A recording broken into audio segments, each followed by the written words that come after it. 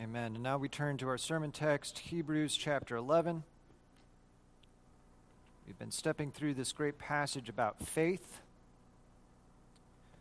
And we're going to read verses 1 through 6, but our focus will be on verses 4 through 6 as we begin to see these great examples of faith and the great many things that they have to teach us. This is found on page 1195. Now, faith is the assurance of things hoped for, the conviction of things not seen. For by it the people of old received their commendation. By faith, we understand that the universe was created by the Word of God, so that what is seen was not made out of things that are visible. By faith, Abel offered to God a more acceptable sacrifice than Cain, through which he was commended as righteous, God commending him by accepting his gifts. And through his faith, though he died, he still speaks. By faith, Enoch was taken up so that he should not see death, and he was not found because God had taken him. Now, before he was taken, he was commended as having pleased God. And without faith, it is impossible to please him. For whoever would draw near to God must believe that he exists and that he rewards those who seek him. Thus far, the reading of God's word. You may be seated.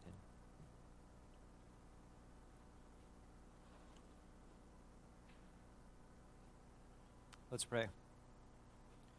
Gracious God, thank you for the example of those who have gone before, who have trusted in you. We thank you that we stand in a long, long line of the faithful. And we pray now, Lord, that you would use their example to instruct us and to teach us, that we might join them in being those who are faithful all the way to the end.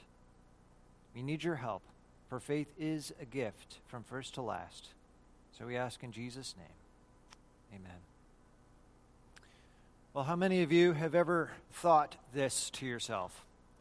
That if people knew the truth about me, they would not want to have anything more to do with me. People really knew who I was, they would not want to have anything more to do with me. We are often haunted by just the memories of shameful things that we have done that maybe nobody else to this day knows about. We are haunted by the weaknesses that we're embarrassed about. Again, maybe that very few people see, but we know. We are haunted by this general sense of insecurity, like people seem to like me, they say they like me, but do they actually really care for me? Do they actually really love me? If people felt the same, if they really knew me, they wouldn't really love me. So have you ever felt that way? Maybe some of you are saying, Pastor, I can't think of when I've ever not felt this way. Like this is what I live with all the time. Well, we're going through Hebrews 11, talking about faith. And what I want you to see in our passage for today is that if you understand what the Bible says about faith and all its implications, you will see it has a profound answer to this concern. You will see that faith really is the key to understanding the very deep need that we all feel for true acceptance. So we're going to look at that. Looking first at how God tells us very directly that faith is absolutely necessary. In fact, it is the only way to find genuine acceptance before God. And then we're going to look at two examples, Abel and Enoch. And then we'll see what does it mean for us personally to really not just receive this acceptance, but to internalize it and live it. So, how does somebody become pleasing to God? Is it possible to even know if God is pleased with you? I mean, if God is invisible and he almost never, opens the heavens and gives a vision to somebody, that's a very rare thing, right? How are we supposed to know how he thinks of us? How does he view us? Well, in our time, a lot of people have an answer to this question. Does God approve of you? A lot of people have an answer to this question. and they answer this question by going with what makes sense to them in their gut. What does it make sense to them? And most of the time, the gut of people, at least in our society, says this: of course I'm pleasing to God. I'm a nice person, and I don't do really evil things like, and then there's a list of certain examples from history. I'm not like those people. If I basically do my best and stay out of trouble, surely God is not up there. He's not a meanie. Surely he will accept me. That's what their gut says. And of course, it's a very convenient thing to believe, isn't it? I mean, after all, when you believe something like that, you can just kind of dust your hands of that question. On from that uncomfortable question, does God accept me? Of course he does. Okay, on to other things. I remember even I was witnessing to somebody, sharing the gospel with somebody, and the person said to me, like, look, I know that I have a very convenient religion, and his religion was basically, I'm sure God will be okay with me, right? What I just said. And he says, I know it's very convenient what I believe. I know it doesn't require anything of me, and yet I'm not interested in changing, right? So he knows. He can see, hey, this is a very self-interested belief that I have, and yet, what if it's not actually true? What if it's simply, it may make sense, it may feel right, but what if it actually is not true? You wouldn't want to find that out when it's too late. I mean, after all, what basis does anyone have for believing that God is going to accept you if you're not super evil, except that it just seems intuitive to you? But think about this. Aren't there lots of things in the world that are actually not intuitive about how the world actually works? Lots of things that it takes a while for us to figure out and to learn? Yes, there's many things like that. Don't you want to live your life on a stronger foundation than what just seems to make sense? Of course. Now, here's one other option. Some people get worried about whether God accepts them, and they're thinking to themselves, okay, maybe it isn't just so simple as just sort of passing it off as like, oh, God's a nice guy, it'll be okay. Maybe it's not the case. That maybe he really wants something from me that I haven't given him yet, and he doesn't accept me.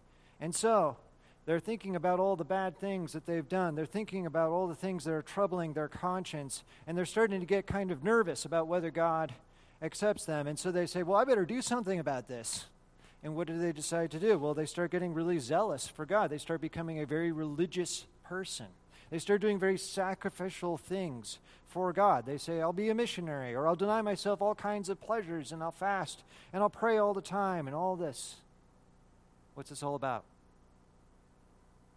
In this case, it's about being insecure about God's acceptance. It's about trying to earn that acceptance by being really, really good. Surely, God, after all these things, surely you won't turn me away, right? But in both of these cases, the answer is actually wrong. No, God isn't just like a good old grandfather in the sky who's not going to ever get mad at you unless you're really, really, really bad. No, God doesn't just look at all the sacrifices we've done and kind of allow himself to be manipulated by that, flattered by that. No, you can't buy him off.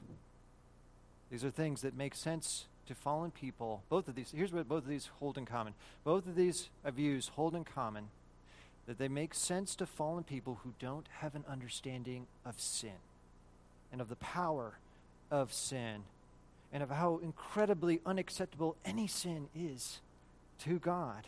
Just how incredibly holy and just God is. So rather than going with our gut, and rather with going with, just what makes sense to us or what we're feeling at a given moment, why don't we turn to something objective?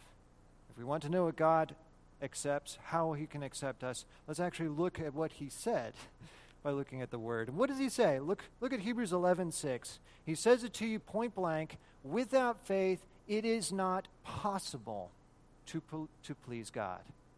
Without faith, it is impossible to please God. In other words, if you're going to be pleasing to God, you must have faith. And that's what he said back in verse 2. If you remember when we were reading the whole passage there, he says, by faith, the people of old, that is, the Old Testament saints, that's how they received their commendation, their acceptance before God. And it's true today, too. That's why he's saying it. Like, it was true then, and it's true today. The way they received their commendation was by faith. And there's a whole bunch of other passages in the New Testament that say this. This is not an isolated statement. Romans 3:28. Paul says, we hold that one is justified. Remember that word justified means accepted by God as righteous. We hold that one is justified by faith, apart from works of the law. Or Romans 5:1, having been justified by faith, we have peace with God through our Lord Jesus Christ. Or Galatians 3:11, no one is justified before God by the law, for the righteous shall live by faith. And isn't that incredible? Before a person believes in Jesus, no matter what their life looked like, before they believe in Jesus, they are unacceptable to God. Without faith, it is impossible to please God. Before Jesus, before they're trusting in him, they are not acceptable. And then the moment they believe, they are now acceptable. They are now received, welcomed, justified. And just think about, I know it's a commonly used example, but it is an amazing example. Think of the thief on the cross. Isn't it incredible that this person, who no doubt lived a very godless life, I mean, there's a reason why he's on the cross. Who knows what he did? He's there on the cross being crucified. He has not lived for God his life, his whole life, and yet there on his last gasping moments, he believes in Jesus. He says, remember me when you enter your kingdom, and Jesus says, you'll be with me in paradise. He welcomes him. He forgives him. So when you trust in Christ, what we're doing is we're saying to him, Lord, I can't ever be good enough. I can't ever make up for all the things I've done. I can't ever be so good that I'll be acceptable in your sight just intrinsically for what I have done. And so I'm coming to you with empty hands. I'm coming to you saying, Lord, I can't make this right. But you can make it right. And I'm asking you, I'm trusting you. And what does he do? He takes all of our sins, he lays them on the Lord Jesus Christ. That's why he had to die. Jesus taking our place on the cross, dying the death we deserved. He lays them all on Jesus Christ, and in laying them all on Jesus Christ, he wipes away everything that is displeasing to us, and so you receive this incredible gift of being now pleasing to God, acceptance. And it's all by faith. Without faith, it is impossible to please God. And I just want us to really think about that just for a second more, and just think about, isn't this incredible? Here's this incredibly generous offer from God. I'll forgive you freely if you come to me, simply trusting in my offer that if you trust in Jesus Christ, I will wipe away your sins. Here's this incredibly generous offer, and yet many people are deeply offended by this offer. Why is that? Why is it so incredibly offensive to so many people? Well, I'll tell you why. If you understand this offer, and if you understand what it will mean for you to accept this offer, it will mean that you need to now accept that you can't do it. You can't do it yourself. You will simply never be good enough, never be holy enough. Without faith, it is impossible to please God. And so to that first person who said, well, I'm all good. I haven't been like that, but I'm as bad as that guy. God says, well, actually all have sinned and fallen short of the glory of God. That there's no one who's righteous, not even one. Psalm 14, verse 3. And to the second person who said, well, I've been super religious and sacrificial all my life, God's saying, are you going to manipulate me with these deeds that aren't completely holy, that aren't completely done with complete righteousness and love for me? I desire true holiness, true wholehearted love of God, and wholehearted love of neighbor with all that you are. It is sheer pride to think that we could ever achieve to that. So again, brothers and sisters, without faith, it is not possible to please God. Grace is offensive when we lose sight of our sinfulness and the holiness of God. When we understand how holy God is and how sinful we are, it's like this. It's like one person is in debt $2.2 trillion, and here's this other person who's in debt $2 trillion. And what are we going to say? Does it make sense for the $2 trillion guy to look at the other guy and say, well, not as bad as that dude? Of course not. Both are beggars at the foot of the cross. Both have no way of ever paying that back. Only Jesus can take it all away. And so whatever slight disparity there might be between our sinfulness and the sinfulness of another person, we are all equally desperate. All can only find acceptance through faith alone. And to illustrate this for us and to just really help us to internalize the glory of it, he gives us these two examples, Abel and Enoch. So let's look at these. Abel and Enoch. Abel, remember, he and Cain, they both offered sacrifices, right? Cain offered from his vegetable produce, Abel offered from the herds. That was their line of work, so they offered from what they had. Well, it says that God had regard for Abel's sacrifice, but not on Cain. And why is that? Is that because God likes meat and doesn't like veggies? I don't think so. Look at what verse 4 says. What made Abel's sacrifice more acceptable than Cain's was ultimately his faith. God commended Abel. He received his sacrifices because when Abel came, he came trusting God and not the sacrifice. He came offering himself to God, seeking God. And there's another thing that Abel's story teaches us about God's commendation. It also says that Abel's commendation, the commendation that God gave to Abel, that it is invincible. How do we know that? Well, look at verse 4. It says, through his faith, Abel, though he died, he still speaks. Where is the author getting that from the passage? Well, remember, Cain murdered Abel. He was jealous of him. And, you can imagine Cain saying, now where is God's commendation of Abel? Right? Now I've overcome God's commendation. I've got a better word. What I've done is more powerful than what God said to Abel when he commended him. And you know what God says to Cain? He says, your brother, he actually still speaks. Did you see that in the passage? It says, your brother's blood cries out from the ground. And usually when we hear that, we're thinking, okay, sort of a metaphor for like the blood crying out for justice. And of course that's true. There's a terrible murder that's taken place, and God, the just judge, must address this. And he does.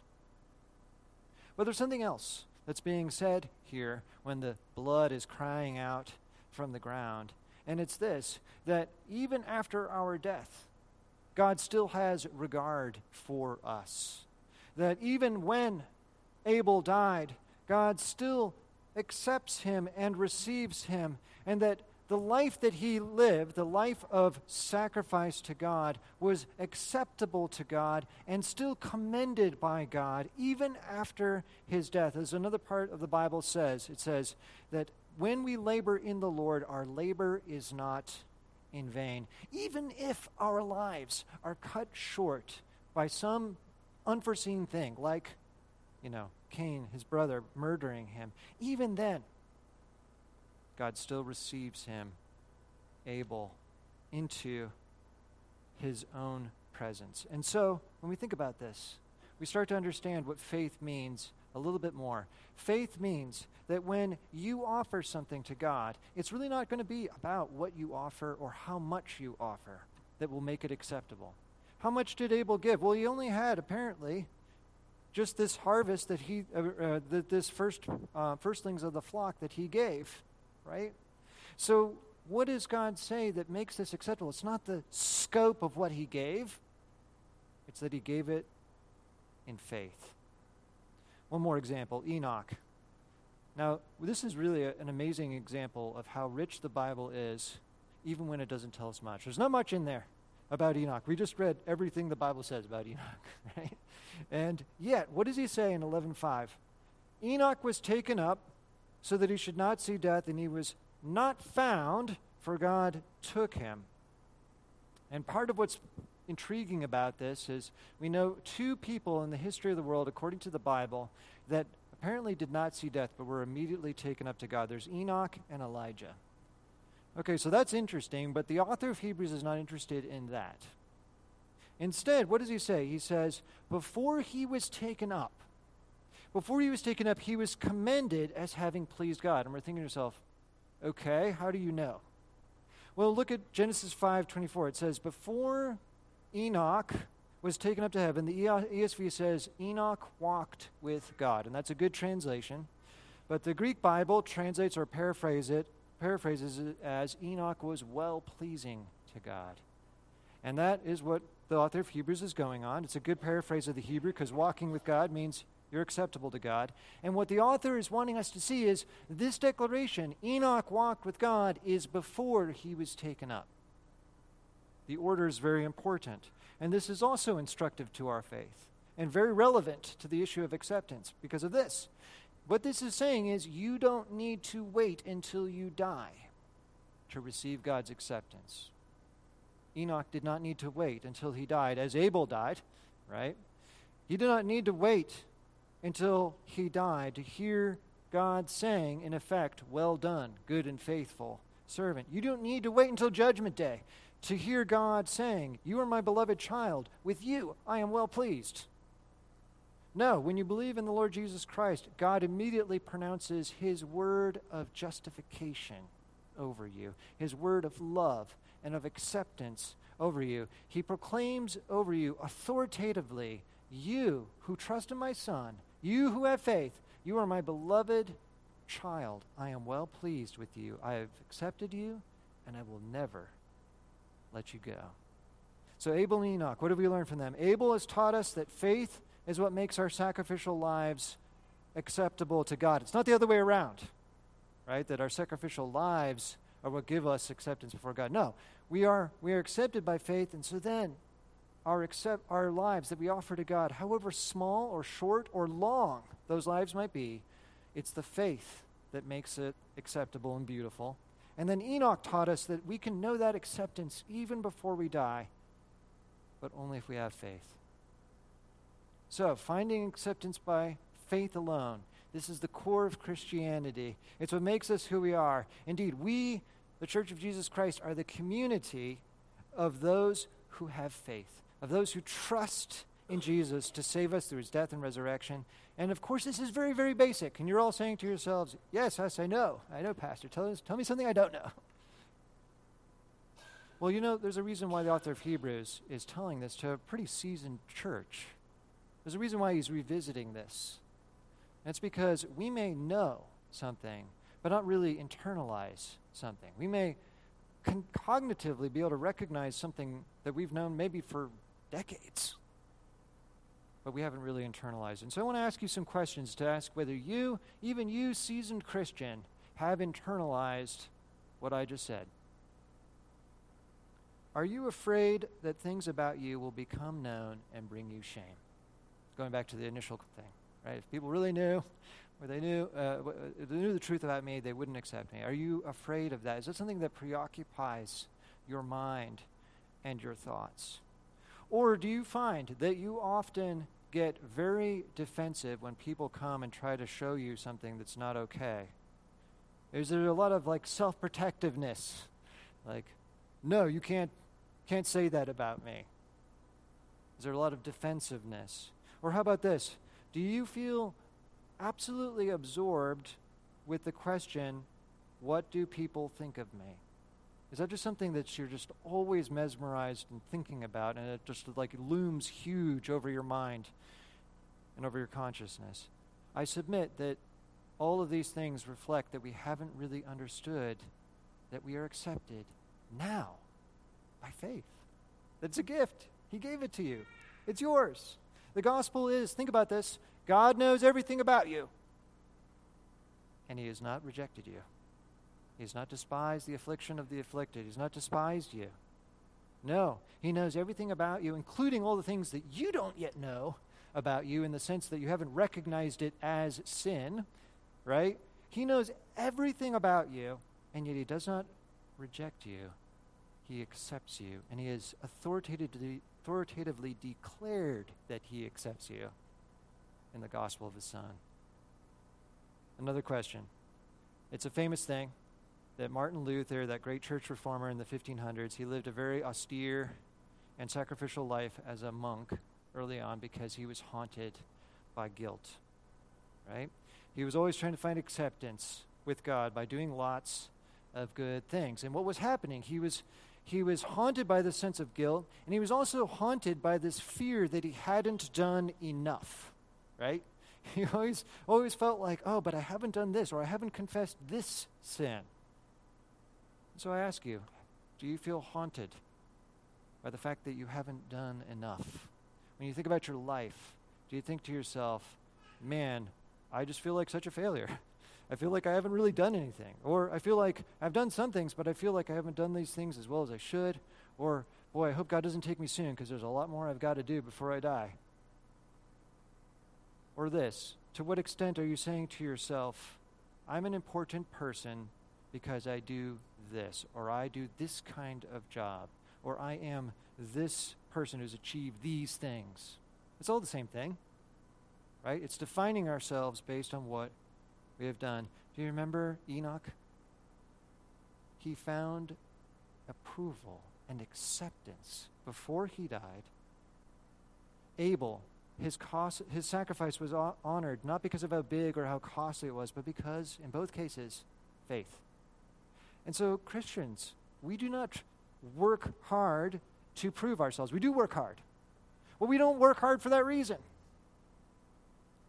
Rather, we work hard out of a joyful gratitude for God having already accepted us. When we internalize the gospel and realize, wow, it really is there. God's approval, God's acceptance is already mine because of what Jesus has done. And it protects us, and it gives us tremendous joy, the joy we were just singing about in Psalm 32. How blessed is he whose trespass has freely been forgiven. I will be glad and rejoice in you.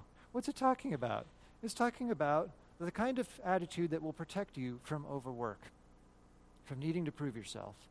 It's talking about the kind of acceptance, internalization of the acceptance of God that will protect you from being self-protective. Like, okay, yeah, show me my sin. I want to change. I don't need to, prove myself to you. Or let's say that some terrible thing that I've done in the past comes out. I own that, and I wish I'd never done that, and I regret that. But I know that Jesus' blood covers even that. And so I'm thankful, and I'm ready to move forward. Brothers and sisters, you are accepted by Jesus Christ. Not by the amount of work that you've done, no, but simply because it's a gift.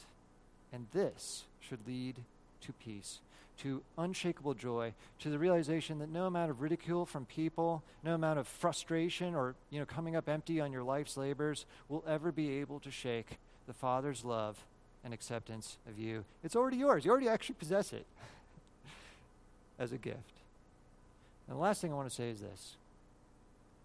I want to say a word to those who don't even know this joy, who are sitting there saying to themselves, I am filled with shame for all I failed to do, all the stuff I have done, and I've been pursuing God's acceptance in all the wrong ways. What am I supposed to do? Faith, of course. But let's talk about what that means. What is faith? Look at the end of verse 6. He tells us, whoever would draw near to God, that's what we want, right? We want to draw near to God. Whoever would draw near to God must believe. Okay, there's that key word. It's just like the word faith. Must believe that he exists and that he rewards those who seek him. It's that simple.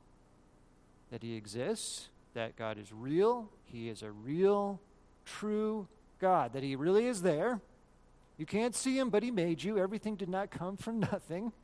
And as your creator, God deserves your entire life.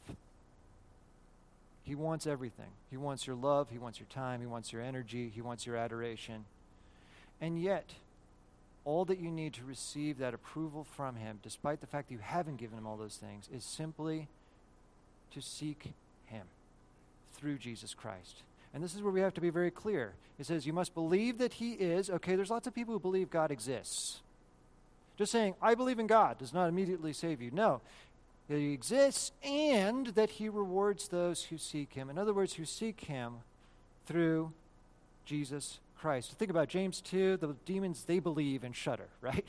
They don't know anything about this grace that we love, but we believe. that God, when we seek him, will reward him. Not because we seek him because we did all these good things, but no, it's seeking of faith, coming to him and saying, Father, I need you. I can't do it myself. And he says, when you seek him in this way, you will find him. And I just want to encourage you, Jesus promises he's never going to turn away anybody who comes seeking him in this way, seeking him as a sinner. You come to him with empty hands, what does he give you? He gives you everything. But you have to lay down you have to come with empty hands. You can't come saying, well, God, I want you to accept me because I've been so good. You have to come to him with empty hands. Lay down all your boasts. And when you do that, this is what the author of Hebrews says. He says, you'll then be able to draw near with confidence to the throne of grace. Why with confidence? Because of Jesus.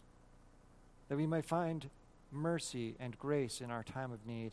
He says, if you understand this, that Jesus rewards those who seek him by faith, then he says, let us draw near with a true heart and full assurance of faith. In other words, assurance that will be accepted. For if you believe in Jesus, you are already accepted. Indeed, the Father even now commends and accepts you as you come to him in faith. Let's pray. Lord, we thank you for a reminder of this non-intuitive grace.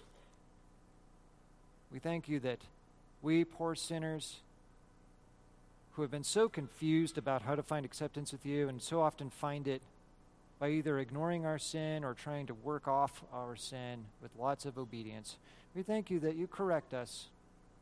And you do so with gentleness, and you show us, Lord, no, this is not the way, but instead we are to find acceptance by faith and faith alone, just simply receiving this salvation as a gift. And so we do pray, Father, help us to seek you by faith. And help us to really internalize that having sought you, that we will be rewarded by you. That, Lord, you even now commend us before our death, and you call us your beloved children. And we thank you in Jesus' name. Amen. Will the elders please come forward for the Lord's Supper?